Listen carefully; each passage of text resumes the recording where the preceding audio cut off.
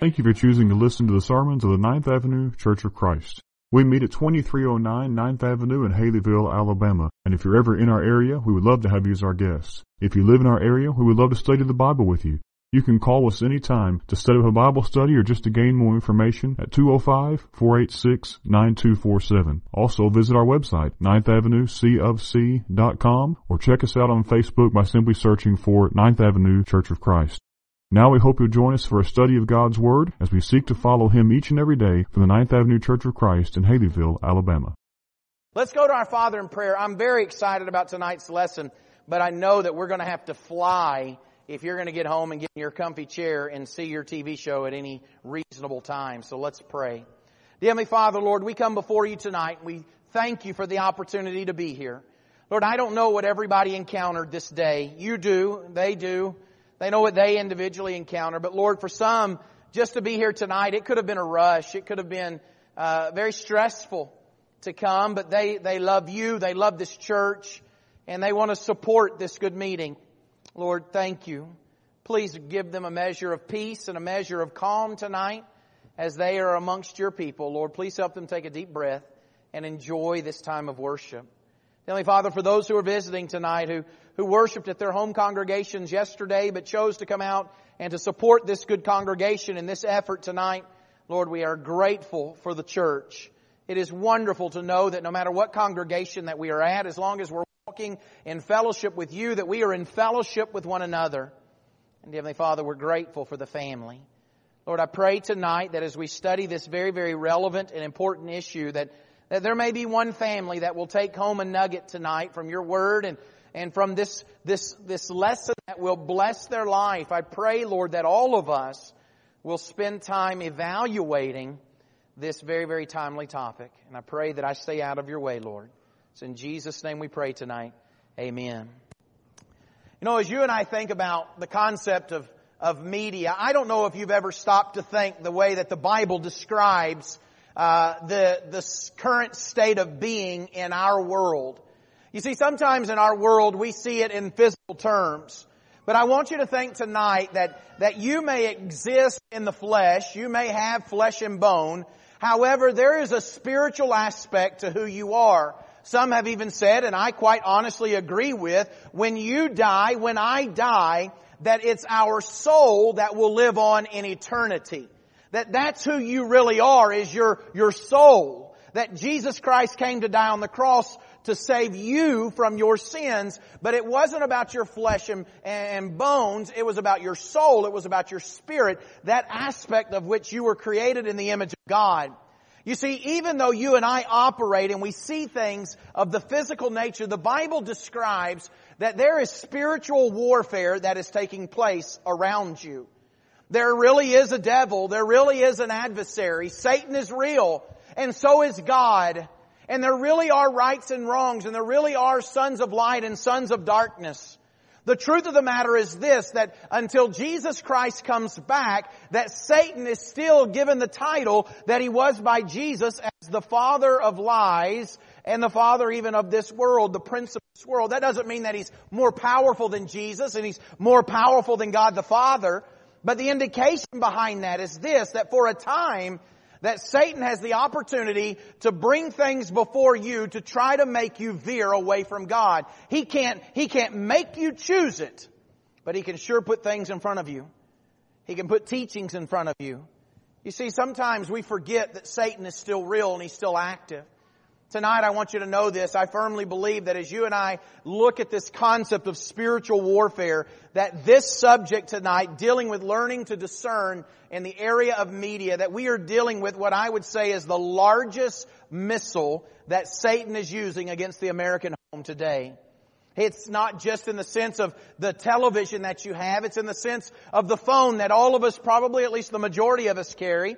Some of you may be still without the phone, and I get that. One brother told me that his father had not gotten the internet, right? He has real TV, not internet TV. But that's a rarity in our society anymore. You think about the missiles that Satan uses, and I'm mindful of Ephesians chapter 6. I'm mindful of the challenge to take on the full armor of God. I don't know if you've ever slowed down to read Ephesians chapter 6, verses 10 and following, and sometimes when we do so, we forget that this is still relevant today. You see, Satan didn't stop when sandals in biblical time went out of fashion. Satan didn't stop working when the garments that were worn in the ancient Near Eastern time period when Jesus walked the earth and when the apostles walked the earth. Satan didn't stop then. Are you aware tonight that Satan is fully aware that there's something called the internet? Satan is fully aware that there is something called a television. He is fully aware that there's something called a cell phone. You see, the reason I know that is because Jesus hasn't come back yet. And that means that Satan is still active. Sometimes we forget he's just as real as the God that we pray to. That's why when you think about the spiritual warfare, I need you to be engaged tonight. And I need you to understand that the challenge to take up the full armor of God is just as relevant for you today as it was for the people in the days of Ephesus. The Bible reads this way, Ephesians chapter 6, verses 10 and following. Finally, be strong in the Lord and in the strength of His might. Put on the full armor of God so that you will be able to stand firm against the schemes of the devil. Let me ask you a question tonight, church. Do you believe that the devil is still scheming? Do you believe that he's still active, that he's still present? Or in your mind has he ceased to exist? The truth of the matter is this, that we understand that our enemy is a scheming enemy. Verse 12, for our struggle is not against flesh and blood, but against the rulers, against the powers, against the world forces of this darkness, against the spiritual forces of wickedness in the heavenly places. Therefore, since that's true, take up the full armor of God so that you will be able to resist in the evil day, and having done everything, to stand firm. Stand firm, therefore, having girded your loins with truth, and having put on the breastplate of righteousness, and having shod your feet with the preparation of the gospel of peace. In addition to all, taking up the shield of faith, with which you will be able to extinguish all the flaming arrows of the evil one. And take the helmet of salvation and the sword of the Spirit, which is the Word of God. I will tell you this, when you think about why Paul would use the illustration that he did there and talk about the Christian walk and what it means to be a disciple in terms of military armor, you got to understand why he would say what he would say. You see, in that time period, the idea of the armor, that was basically what was going to protect you from their military or from the opposing forces' weaponry. But when it comes to the shield, you'll notice it's interesting. The shield has an extinguishing nature about it. Now, I don't like the translations that say flaming darts. That almost sounds like you're sitting there playing darts with your buddy. Pew, pew. Satan's not throwing a dart. He's shooting arrows. And that illustration is this. In the days of battle at that time, the armies would oppose each other on the field, and the archers oftentimes would be the first ones that would drop their arrows. That would, I guess, be the equivalent in today's military tactics, where our Air Force will go in and they will bomb, and then the foot soldiers will come in.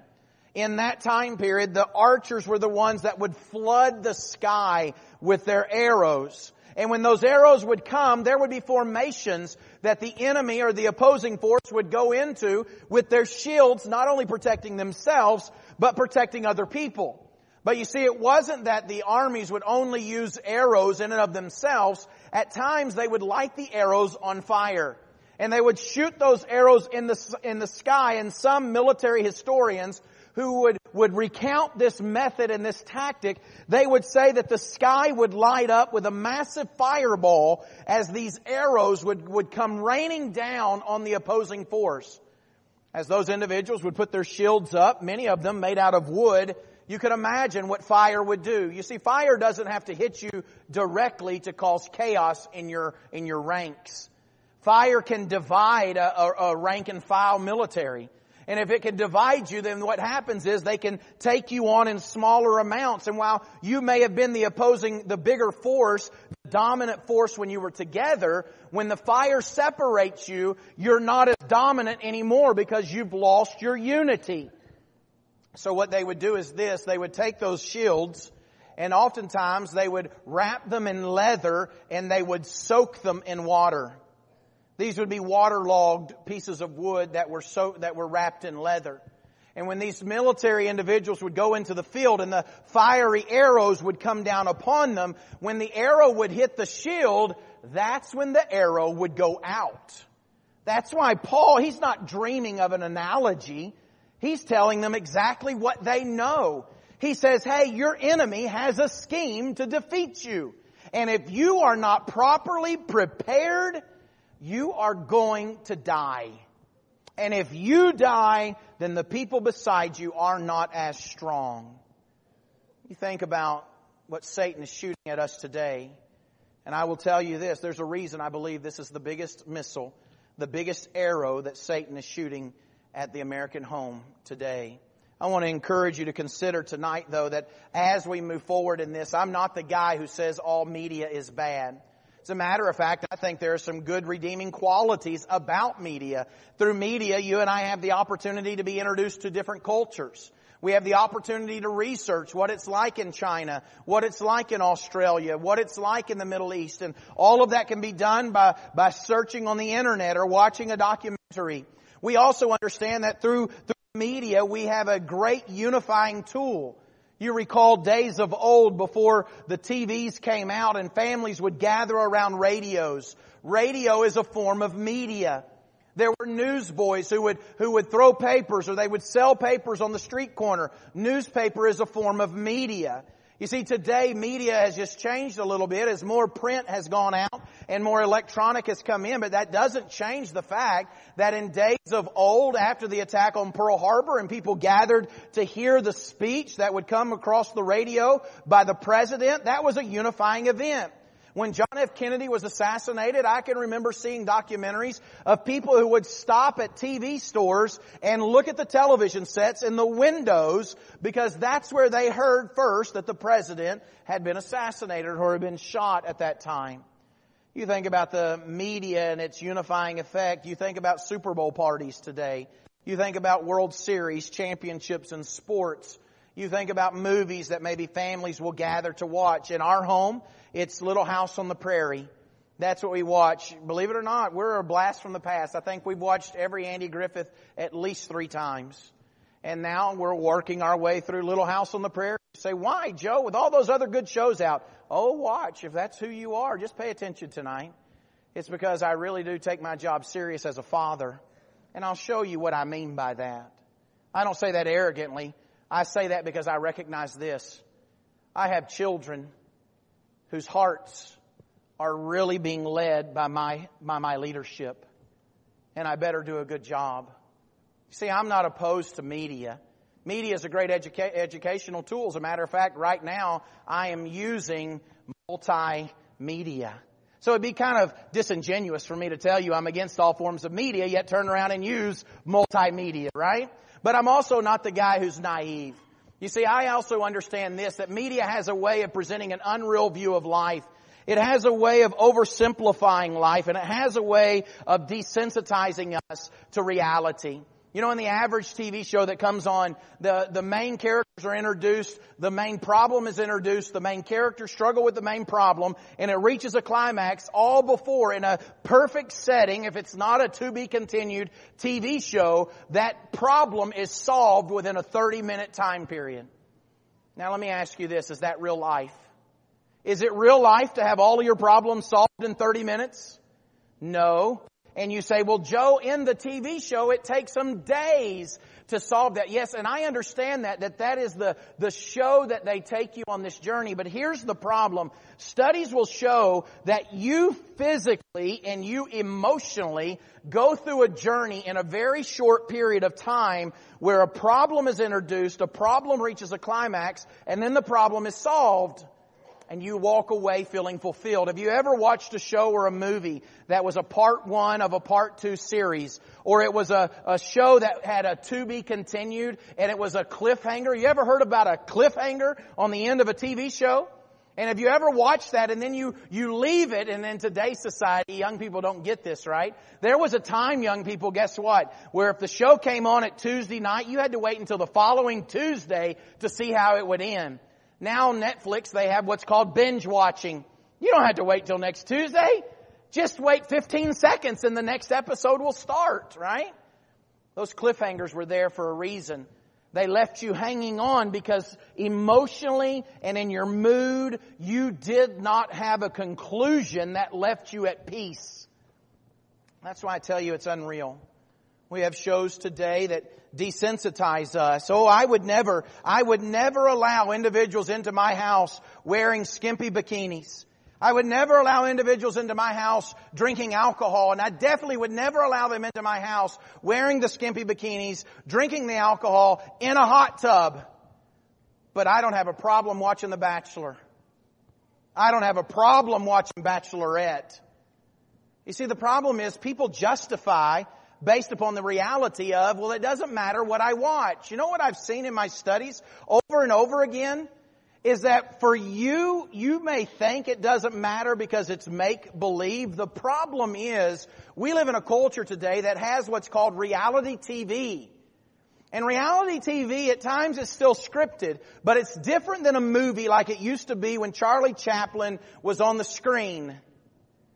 The truth is, it's more real to life. And you physically, at times, you won't separate fantasy from reality. You say, no, that doesn't happen. Yes, it does, and that's why people argue on this subject, because they become desensitized to it. Ladies, let me ask you a question. Would you purposely put your husbands in front of a bunch of women wearing scantily clad clothes and say, here, I want you to sit and watch this for 30 minutes and be entertained? Husbands, would you put your wife in front of a bunch of men who aren't dressed appropriately and say, here, for 30 minutes, I want you to sit here and be entertained? That's not real either. But you would never do that in real life. That's because we become desensitized. Desensitization is interesting. You know, I hate roofing. I don't know if some of you are roofers. I'm going to go ahead and just say this now. You're a better man than I am. And a better woman if you're a roofing woman than I am a man, okay? Because the truth of the matter is, I have roofed very little in my life. And the times that I did roof, I ended up cutting my hands to pieces when it came to trimming. I'm not a fan of roofing. But one of the reasons I'm not a fan of roofing is, and I can swing a hammer, but you ever notice when you put that nail down and you swing, dum, dum, dum, eventually you're going to hit one of those digits? You ever notice that before? And that first time you hit that thumb, where does the thumb go? Somebody show me. I know you may not want to say. When you hit it, it goes in your mouth. That's exactly right. Have you ever wondered why? Why it is when we get injured, why do we put it in our mouth? And nobody has to say, hey, maybe you should put that in your mouth. Nobody has to offer that to you. See, I have a theory. I have a theory that there's healing power in spit. One of the seminars that I was doing at one time, I made that comment, and a dentist, he spoke up. He told me afterwards, he goes, there is healing power in spit, but it's got to be your spit. So next time you hit your thumb, don't stick it in your friend's mouth, okay? It won't work. Yeah, it won't work. But you notice this, though. When you hit your hand one time, it hurts pretty bad the first time, doesn't it? You know what I realize, though, is this, that if the more I roof, the more I'm going to hit it. And you know what I realized over and over again? First of all, I realized I probably shouldn't be swinging a hammer. That's the first thing that came to my mind. But then I thought I have to do it because I'm not going to pay somebody to come do it. Right? So, poof, poof. You know what happens over and over again? Eventually the thumb doesn't hurt as bad. Because I've destroyed the thumb. I've actually injured it to the point where it's already swelling and it doesn't hurt as bad as it did the first time it got hit. Some of us have been watching enough things on television and listening to enough things over the radio and looking at enough videos on our phones that we will argue that, you know what, this stuff doesn't matter because it's not real, and I would offer this to you. It does matter to your eyes and to your purity. You see, when you and I think about media, I want to propose this to you. Tonight there's going to be 4 basic points. You're going to see every one of them that come up just like this. Is that as we discuss media and learning to discern media, we've got to get to the crux of the matter, and that's this, that there's something about innocence that God expects not just for children to maintain, but for all of His disciples to maintain. God's not interested in us claiming to follow Him while all the while indulging in activities that the rest of the world indulge in. And so when you think about this subject, I want you to think tonight about the purpose behind why we should even have a lesson on learning to discern what media is all about. And I want you to know at the core of all of this is a concept that comes from Proverbs chapter 4 and verse 23. And that concept is this. The Bible says, keep your heart with all vigilance, for from it flow the springs of life. In other words, your heart is crucial to your life. And the Bible would say this, that your heart is at the center of what happens in your life. Because from your heart flows everything else in your life. You see, the Bible will hit this in multiple ways regarding the importance of the heart. In Deuteronomy chapter 4 and verse 9, the Bible will say this, only give heed to yourself and keep your soul diligently so that you do not forget the things which your eyes have seen, and they do not depart from your heart all the days of your life, but make them known to your sons and your grandsons. The idea is that in the Old Testament, if generational faithfulness was going to be had, then it was up to each previous generation to pass on the commandments, the ordinances and statutes of God. It was going to be up to each previous generation to tell the next generation why God needs to be followed. Why is He worthy to be followed?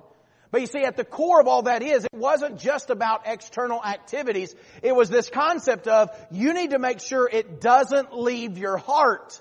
Well, why would Moses, by inspiration of the Holy Spirit, care if the teachings of God were on the heart or not? It's because whatever's on the heart comes out in life. You see, the Bible will go on to say in Deuteronomy chapter 4 and verse 39, that same particular topic, the Bible reads this way, know therefore today and take it to your heart that the Lord, He is God in heaven above and on earth below. There is no other God. You see, in the Old Testament, there's no arguing that the heart was significant. But I would offer this to you.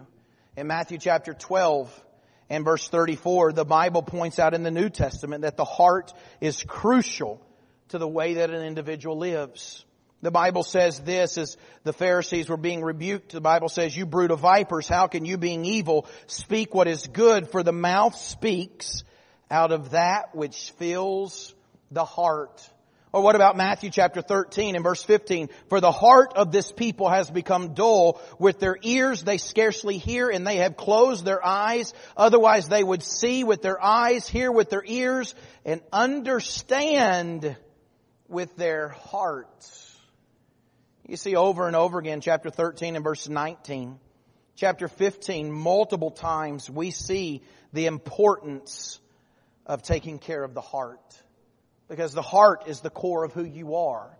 That is the seat of your will. It's the seat of your desire. In the Old Testament, some have even argued that the heart and the mind are used interchangeably. The reason that can be argued is because in that mindset, you who you are at your core is not the mushy-gushy, I heart you concept that people use today. You see, sometimes today when people use the phrase of the heart, they talk about emotion. And while God created us emotional beings, in the Bible when it talks about how their heart is far from Him, that doesn't mean that there's an emotional disconnect only. That means at the core of who they are, there is something internally that is taking place that is called separation between them and God. That's why over in Matthew chapter 15 and verses 18 and 19, the Bible reads this way, but the things that proceed out of the mouth, they come from the heart, and those defile the man. For out of the heart come evil thoughts, murders, adulteries, fornications, thefts, false witness, slanders. And I would ask you this then, is it important what goes into the heart? Biblically speaking, it is. Biblically speaking, it's crucial. Not only to you, to your spouse, to your children, and to your grandchildren, it is crucial what goes into their heart. You want to know where adulteries first start? In the heart, according to Matthew chapter 15. You want to know where fornication first starts? In the heart, according to Matthew chapter 15. You want to know where murders start? In the heart. You want to know where thefts start? In the heart. You want to know where gossip starts? In the heart. You want to know where slander starts? In the heart. That's why the Bible tells us to guard our hearts. The New King James says vigilantly. The New American Standard says diligently, with all diligence. You know what diligence is? Diligence is eagerness. Diligence means this: you don't take a break. Diligence means you're not sitting back and maybe guarding it and maybe not guarding it. Diligence means on purpose. It means effort. It means forethought. It means that you actually have to exert some energy to pursue what you're saying you're guarding. I promise you this. Wives, if I were to tell you that it matters whether or not your husband will be faithful to you based upon what he puts into his heart, I promise you, wives, you would think hard about guarding the heart of your husband. Husbands, I will tell you this. If I were to tell you that it matters your wife's faithfulness, depending upon what goes into her heart, you would want to guard her heart. And what if I told you this? Your children's faithfulness to God, it really does matter whether or not you guard their hearts. You see, if I go back to the Ephesians 6 concept and that of warfare, one of the things that's interesting to me is this, that children don't have faith of their own. You think about what the shield was. It was the shield of faith. And in a family setting, those children, they don't have their own faith. They go to the church building because they love their Sunday school teachers, or most likely because the parents have conditioned them and trained them to do so. And over time, with teaching at home and teaching in the church, the goal is that that child will develop their own faith. But let me ask you this, dads and grandfathers.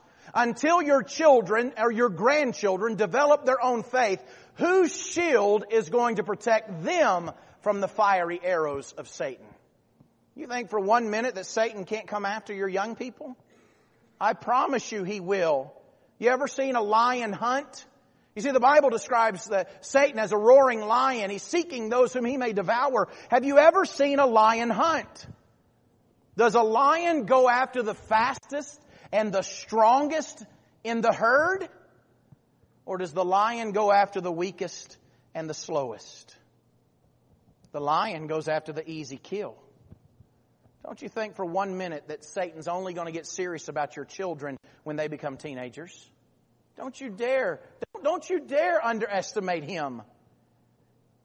You see, I know better than that. One time my children, we were watching TV. We used to have cable. We don't have cable anymore. But that doesn't mean we don't watch TV. Don't get me wrong. I've already told you we watch some TV.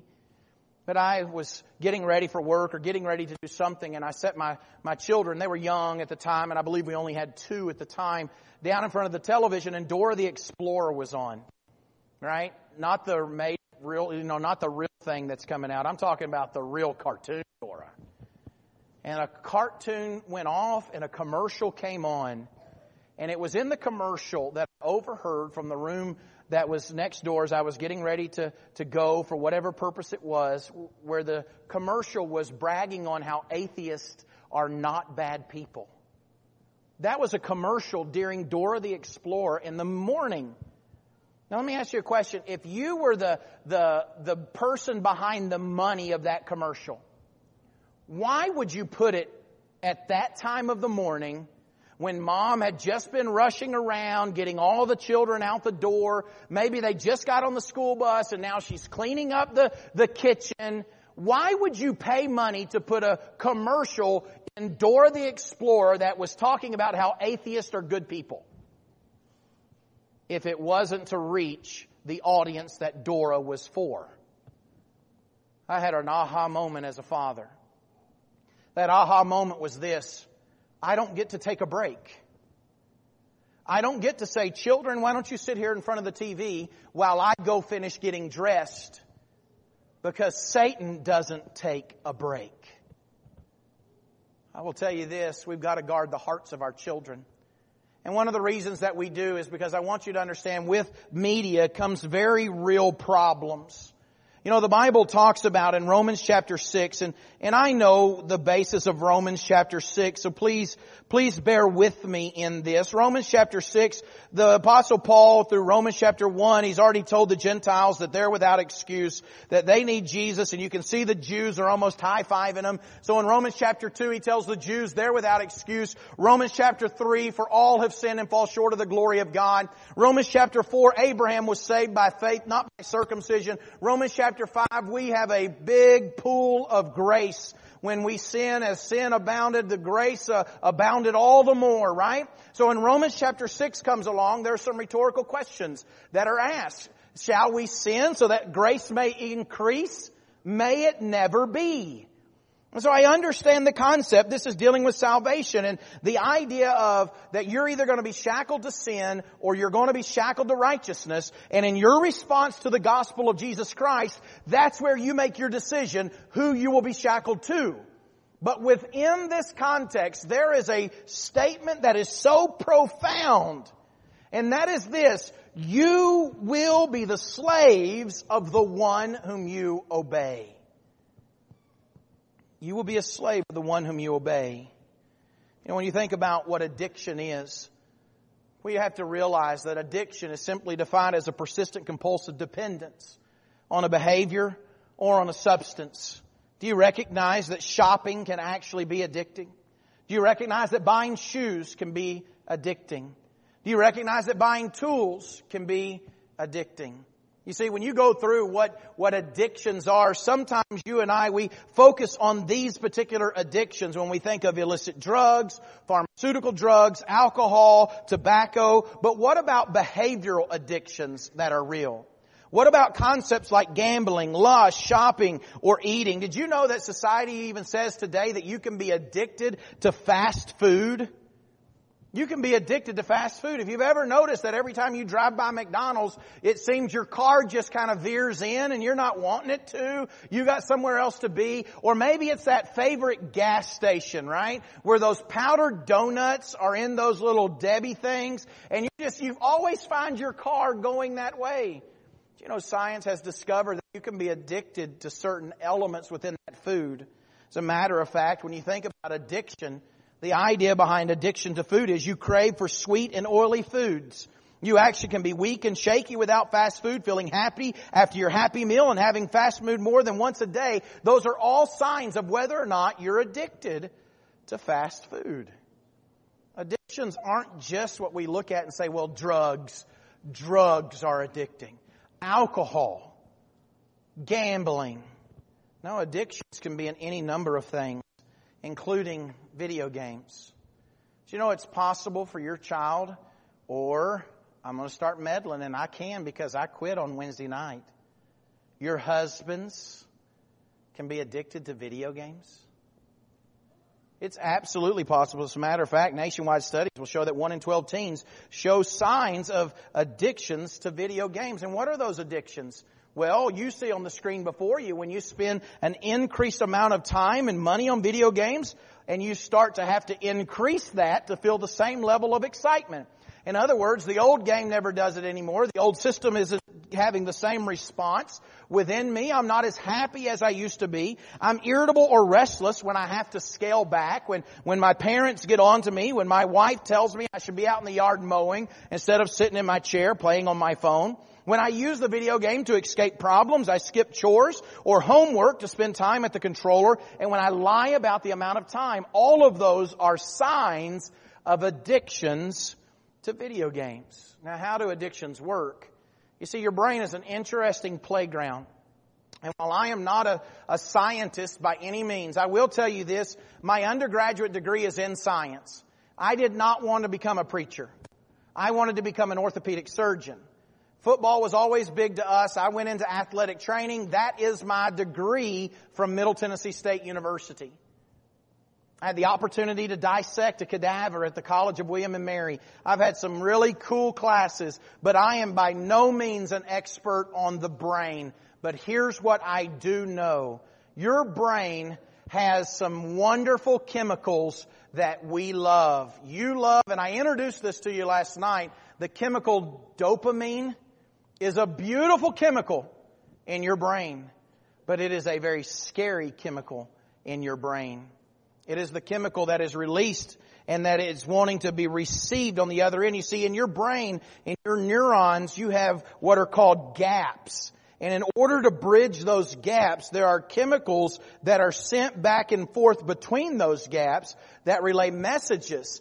And sometimes those messages are, that is good. I really like that. And so what happens is, in that particular gap, you have dopamine being released and you have dopamine being received. I would love to tell you that dopamine only is released upon good behavior, right? When your child sits up at the table and you praise them, their brain goes whoosh, dopamine.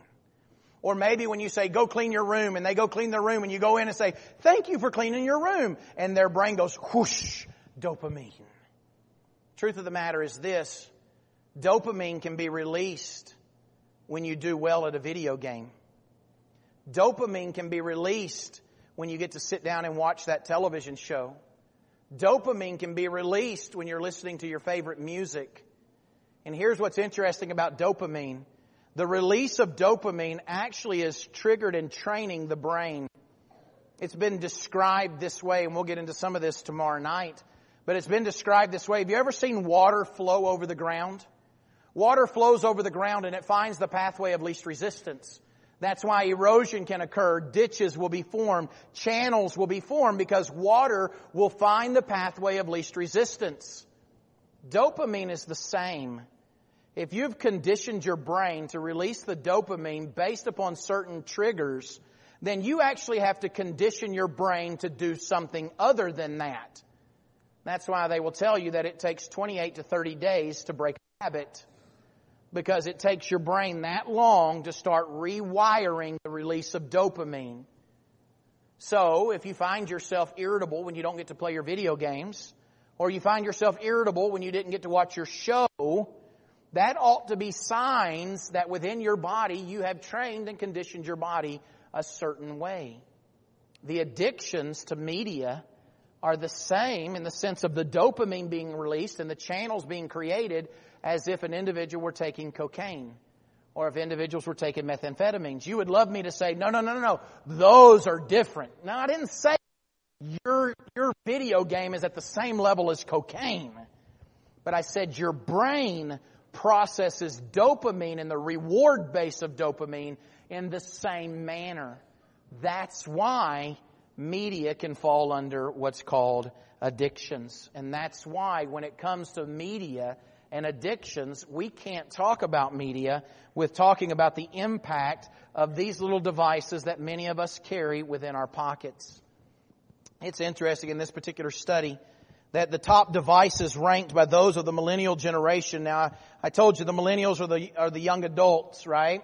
They're the ones having children now, that the telephone was the number one, and it's not even called a telephone anymore. The fact that I called it that shows it's dated, right?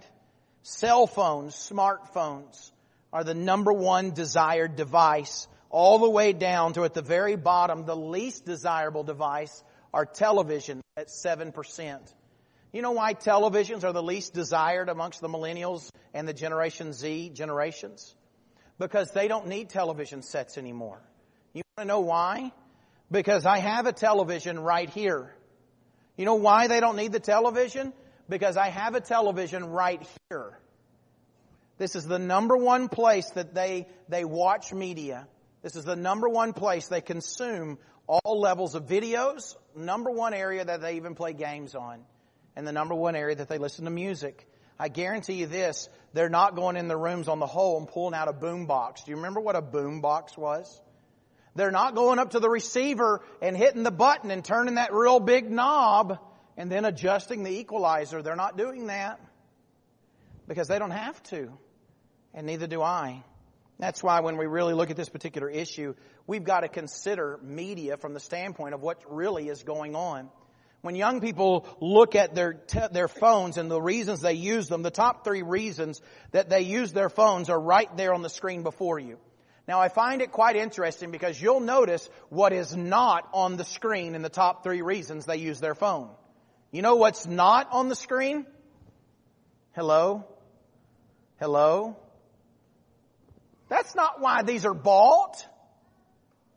They're not bought to talk on. As a matter of fact, the number one communication of choice amongst young generation is not even this. It's what? That's right. And some can carry on multiple conversations at the same time. They can be talking to you and typing over here and not miss a beat. Right? Now, is that good or bad? It's neither here nor there. This is not a good or bad thing. It just is a real thing. Cell phones are serious when it comes to where they're getting their media. Now, here's what is interesting. The same study would say that 50% of teens feel that they're addicted to their phones. These right here, and I know that you may not can read them, so I will. Out of this particular study, a 13-year-old said this: I would rather not eat for a week than get my phone taken away. It's really bad. I literally feel like I'm going to die. Another individual, 13-year-old girl, said this: when I get my phone taken away, I feel kind of naked. I do feel kind of empty without my phone. You want to try something? This is a really neat trick. Go to church camp and have all the kids put their phones in a pail, a bucket, and then say, you can get that back at the end of the week. And then show up at the end of the week and see what happens when the bucket is placed before a bunch of teenagers who went a whole week without their phones. It's quite interesting. I don't know if that happens at Maywood or not, does it? It's very interesting to see that, because it's almost like they've missed out on life. They need to hurry up and get on social media. Who's doing what? Who said what? Who posted what? I'm out of the loop. And in all of that, you look at that and go, why do they feel so drawn? And the answer is because over half of them say that they believe they're addicted. 72% of teens feel they need to immediately respond to text, social networking messages, and other notifications. You ever heard of Pavlov's dog? Some of you have heard of Pavlov's dog. If you have not, you will in Psychology 101. Pavlov's dog was a science experiment a long time ago where they wanted to see if you could make a dog salivate just simply by a sound. And so what they did is they trained this dog by a bell and meat. And every time the bell rung, the dog got meat. Every time the bell rung, the dog got food. Every time the bell rung, the dog got food. Well, eventually what they started to do was they started ringing the bell but not giving food. And you know what they recognized? That the dog had the same response physically to the bell every time. The dog would start to salivate because it associated the bell with food. It had become conditioned. Salivating wasn't based upon the food, it was based upon the bell. Have you ever been in an environment where somebody's bell goes off and seen everybody check? Who is that? Is that me? Right? You ever been laying in bed and the bell goes off? Right? And the lights are off. You and your spouse are almost asleep. But that bell goes off and you can set what bell it is. Maybe it was the Facebook bell. Maybe it was the text message bell. And buddy, we'll roll over and we'll get that bell because we feel the need to immediately respond. I think it's quite interesting that when we really look at what's going on, the majority of parents feel that their teens spend too much time on those devices. But here's what's interesting. It's not just a teen issue. Adults, we've got to be real with ourselves on this one. We have a problem too. And one of the interesting things about the addiction and helping teenagers overcome the addictions are that when you really look at what the experts are saying, how can you help your teenagers when it comes to the addictions that they have to media? Number one, you've got to model what you expect. You can't tell them not to be on the phone all the time if you're on the phone all the time. You can't tell them that they need to be careful if you're not being careful. It also goes on to say this, that you need to set limits. Set limits with your children. Set limits with yourself. And I will offer this to you now, the phones and the operating systems on the phones, they come where you can do that. And if you don't know how to do that, there are other devices that will help. One of those happens to be what's called the Disney Circle. I can explain that to you later. But you can actually set up your entire house on the Disney Circle, and you can set up the internet to a specific device. And if I am here in Haleyville, but I want to pause the device to my son's video game up in Florence, from this phone, I can turn the internet off to his video game from this phone. When I go to bed at night, I can cut the internet off to my entire house. Now here's the problem. Phones don't just operate on internet. Phones operate on cell phone service. So parents, don't forget, if you say, well, I'm going to turn off the internet, and yet you think your son or your daughter may not be on the phone, remember, they have cell phone data. And there are other things that we can do for that, right? Now the goal, here's the reality, the goal is not to make it such like a prison, right? Some people say, well, I want my children to learn to operate within respectable bounds. I want them to learn to police themselves. And guess what? We do too. That's the goal, because one day they're going to be out of our house, right? But here's what I also know. I know that it's up to me to set boundaries in my home. It's up to me to make sure there are no breaches in the wall so that Satan doesn't come in and attack us, at least to the best of my ability. That's up to me as the spiritual leader of my home. And you better be certain that if the devil gets one of my kids, it won't be because I didn't fight. It won't be because I was ignorant. It won't be because I didn't care. You see, when you think about the phones, you've got to realize something, that it really is an addiction issue. I also want you to know this, that the media needs to be considered from a relationship standpoint, because media can actually cause problems in relationships. When you think about the idea of the relationship between the parent and the child, 36% of parents feel they argue with their child on a daily basis about device usage.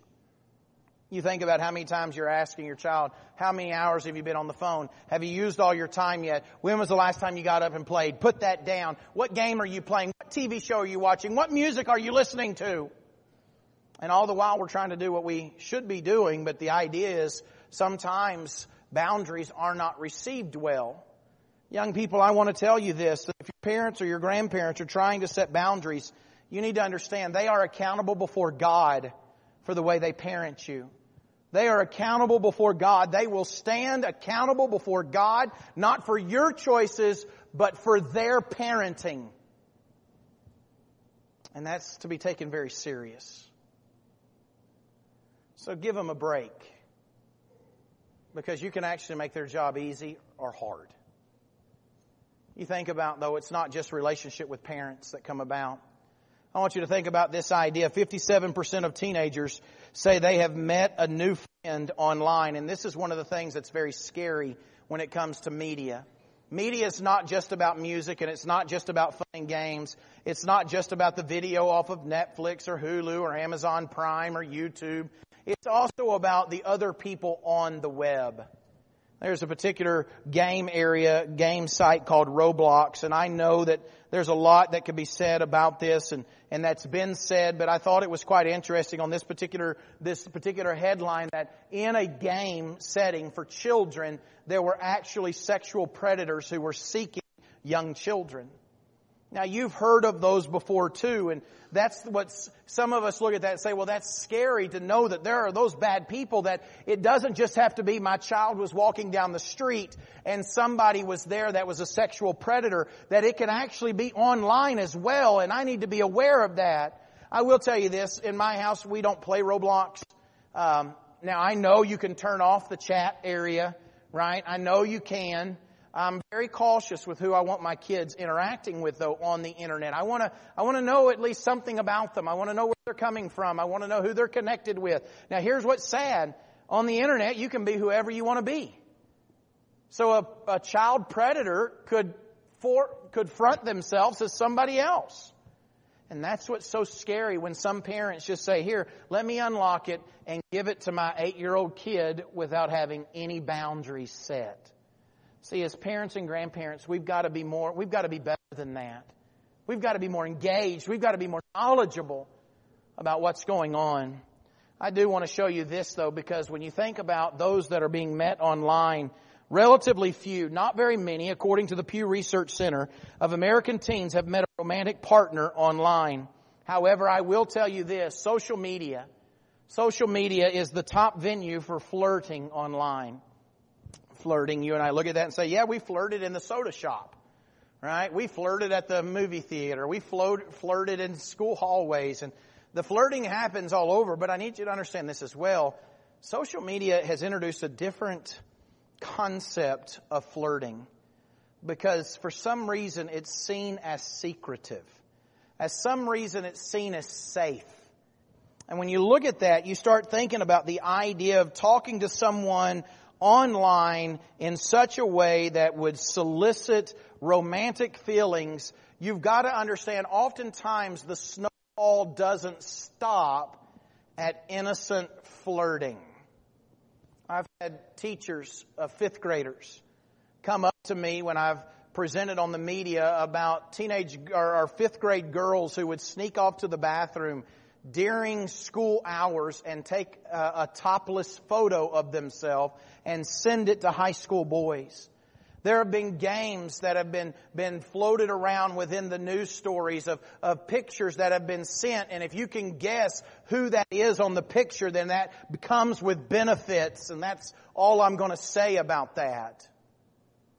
Reality is, social media is an interesting playground.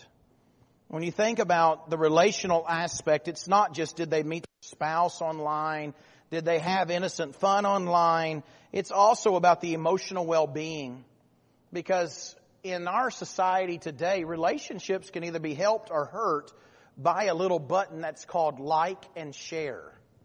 As a matter of fact, I recently saw in Canada that Instagram is going to be moving towards getting rid of their like button, because studies are showing now that emotional well-being of young people, especially when they go online after posting a photo or making a post on social media, they're interested in who liked their page, who liked their post, and who shared their post.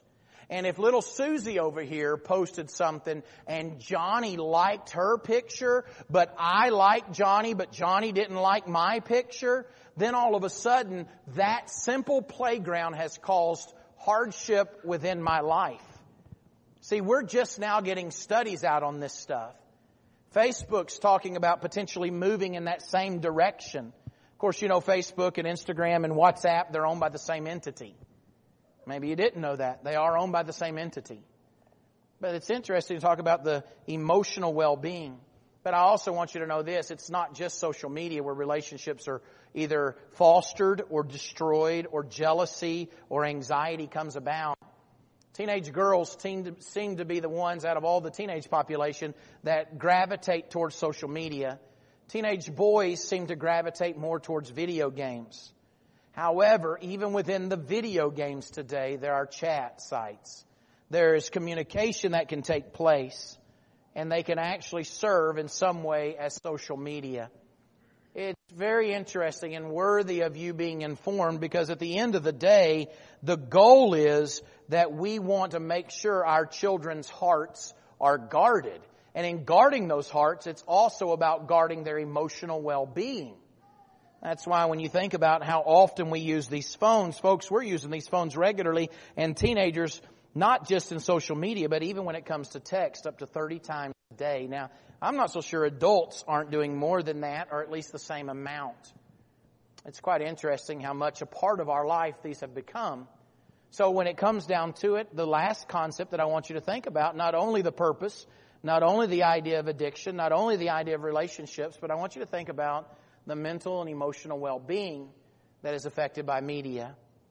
Studies will reveal, and this is a particular sociologist, Robert Ferris, who would talk about the concept of bullying over the usage of media. And he would go on to say this: there's a lot of anxiety about what's going on online when they're not actually online, so that leads to compulsive checking. He'll go on to say that 61% of teens said they want to see if their online posts are getting likes and comments. 36% of teens want to know what their friends are doing. 21% of teens said they wanted to make sure no one was saying mean things about them. Now, I want you to put real faces with those numbers. And I want you to think about this. 6 out of 10 go online to see if people are liking or sharing their post. When it comes down to it, greater than 3 out of 10 are talking about wanting to see what their friends are doing and making sure that they're not doing something fun without them, so they feel left out. 20%, roughly 20%, So they wanted to make sure nobody was saying mean things. You recognize that's 1 out of every 5 children believe they need to go online just to see if people are saying mean things about them. You see, in our society today, it seems to be that the concept of bullying and the concept of emotional well-being of young people is talked about quite a bit. And we talked a little bit about that last night in dealing with depression. And I'll show you the link here even tonight. Because studies will say this, that young people, when they are interested in what's being said about them online and they're interested about who's doing what, this particular article from CNN would use terms like they become distressed.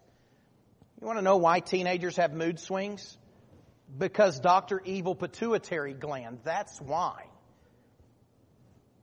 Because hormones kick in at an age and they're trying to figure out how those hormones work and their bodies are changing. But do you want to know something interesting about today's digital natives? That's what they're called, digital natives. Your generation's not called digital natives. You're called digital immigrants. I am a digital immigrant. You know what that means? I remember when Al Gore created the internet. Okay? That was a joke. Unless you really believe Al Gore created the internet, okay? Then you just believe that. I'm fine with that. I remember the days of dial-up. Right? I had to learn how to use technology. Young people today were born into a generation where many 3-year-olds may know more than some of the grandparents. They're digital natives. And what's interesting is this, something that is key and fundamental about the digital natives. Not only are they dealing with Dr. Evil pituitary gland, they are dealing with the unnecessary anxiety of being a digital native. It really is a different world. That's why when you see signs like this and you see text messaging that goes out, it's not just what happens in school hallways. It's what happens over cell phones, and it's what happens over the internet. What happens in real life, and it really hurts. Nearly 43% of kids have been bullied online. Do you recognize that in this congregation, that's almost half of your children have been bullied online?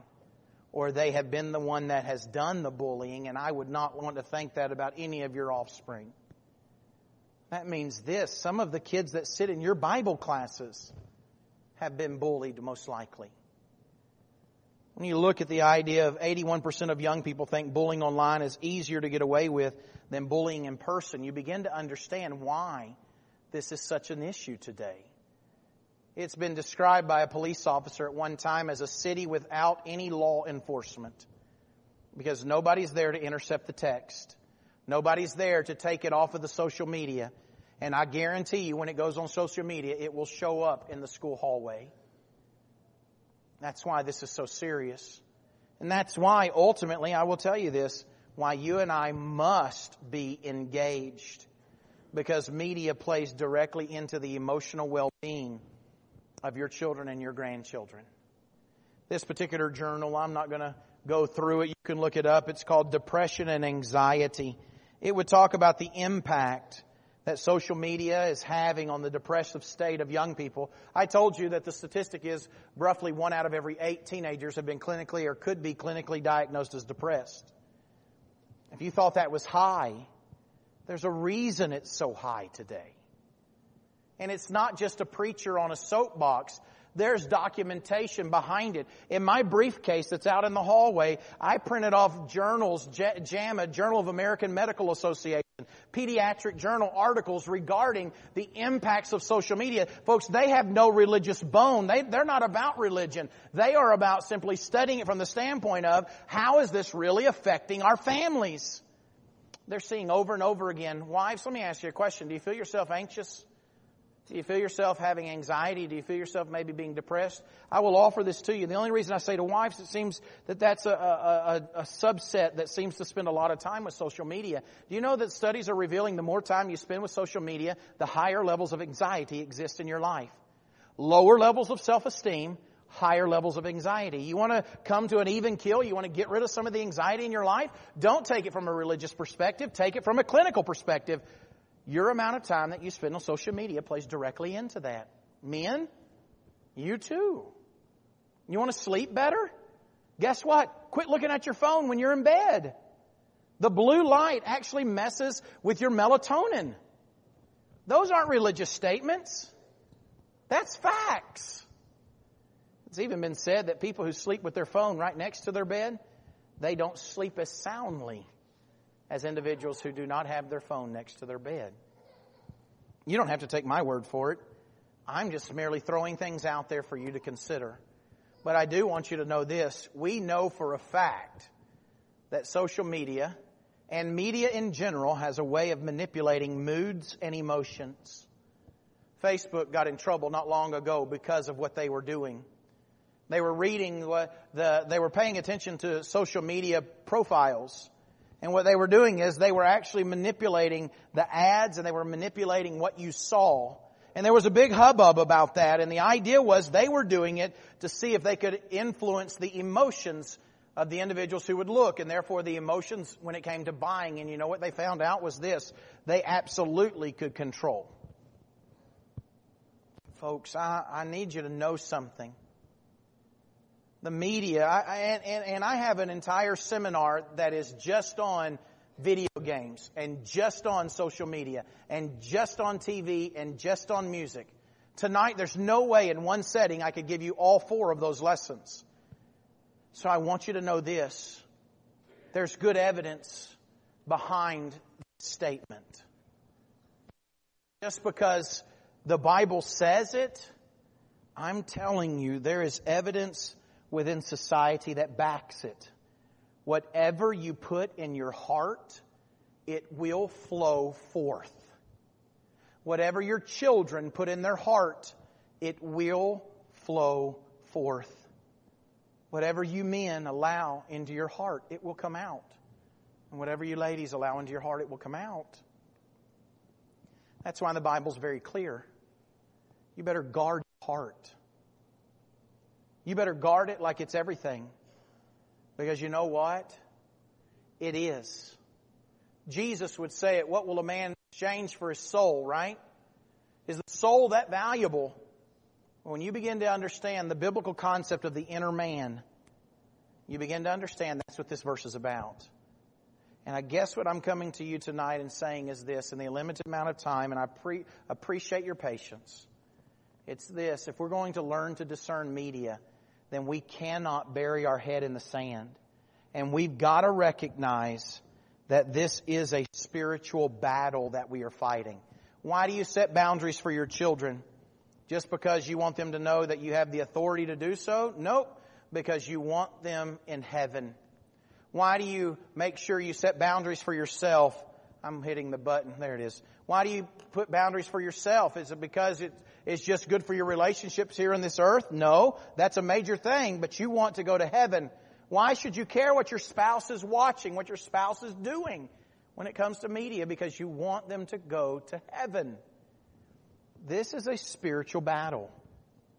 It looks like media, but I am telling you, if you think for 1 minute that Satan is still wearing sandals, and he still has on an undergarment and an outer garment, and he's still walking on dirt roads between Jericho and Jerusalem. If that's your concept of Satan, then you are out of touch with reality. Satan understands that media is available to him. Media, I'm not against it. But I am also not going to be naive. And that's because I have 4 children. Aaron and I are blessed with 4 kids. And when I pray for them, my prayer is that they will love the Lord and that they will seek Him. And when I think about parenting them, I'm not perfect. You're not looking at a perfect guy. So if you think for 1 minute, well, in his house, then the media is all taken care of. No, we have conversations along the way. And sometimes I'm consistent, and sometimes I'm inconsistent. But my goal is that my children's hearts will be guarded against the fiery arrows of Satan. Tonight, this lesson is not necessarily designed to call you to come into a relationship with God. But it is designed to cause you to reflect upon your situation at home. It is about you evaluating what's going on in your house, in your family, with your kids, with your grandchildren, with your spouse. It is about engaging in a spiritual warfare. Because there are no individuals that take timeouts in this. Either you are equipped and ready to fight, or you are already dead on the battlefield.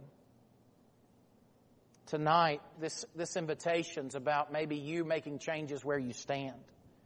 Maybe it's about you going home and going through your movies and saying, why do we have a rated R movie in our house? A lot of people don't know this, but back in the 60s, the rating systems changed. What is rated R today, before the current rating system, it used to be rated X. Did you know that? And so we justify that and say, well, it's only rated R and I'm not a kid. But you need to understand something. It's only rated R because the rating system changed. Not because it's innocent. You know what that tells you as well? What is rated PG-13 today used to be rated what? R.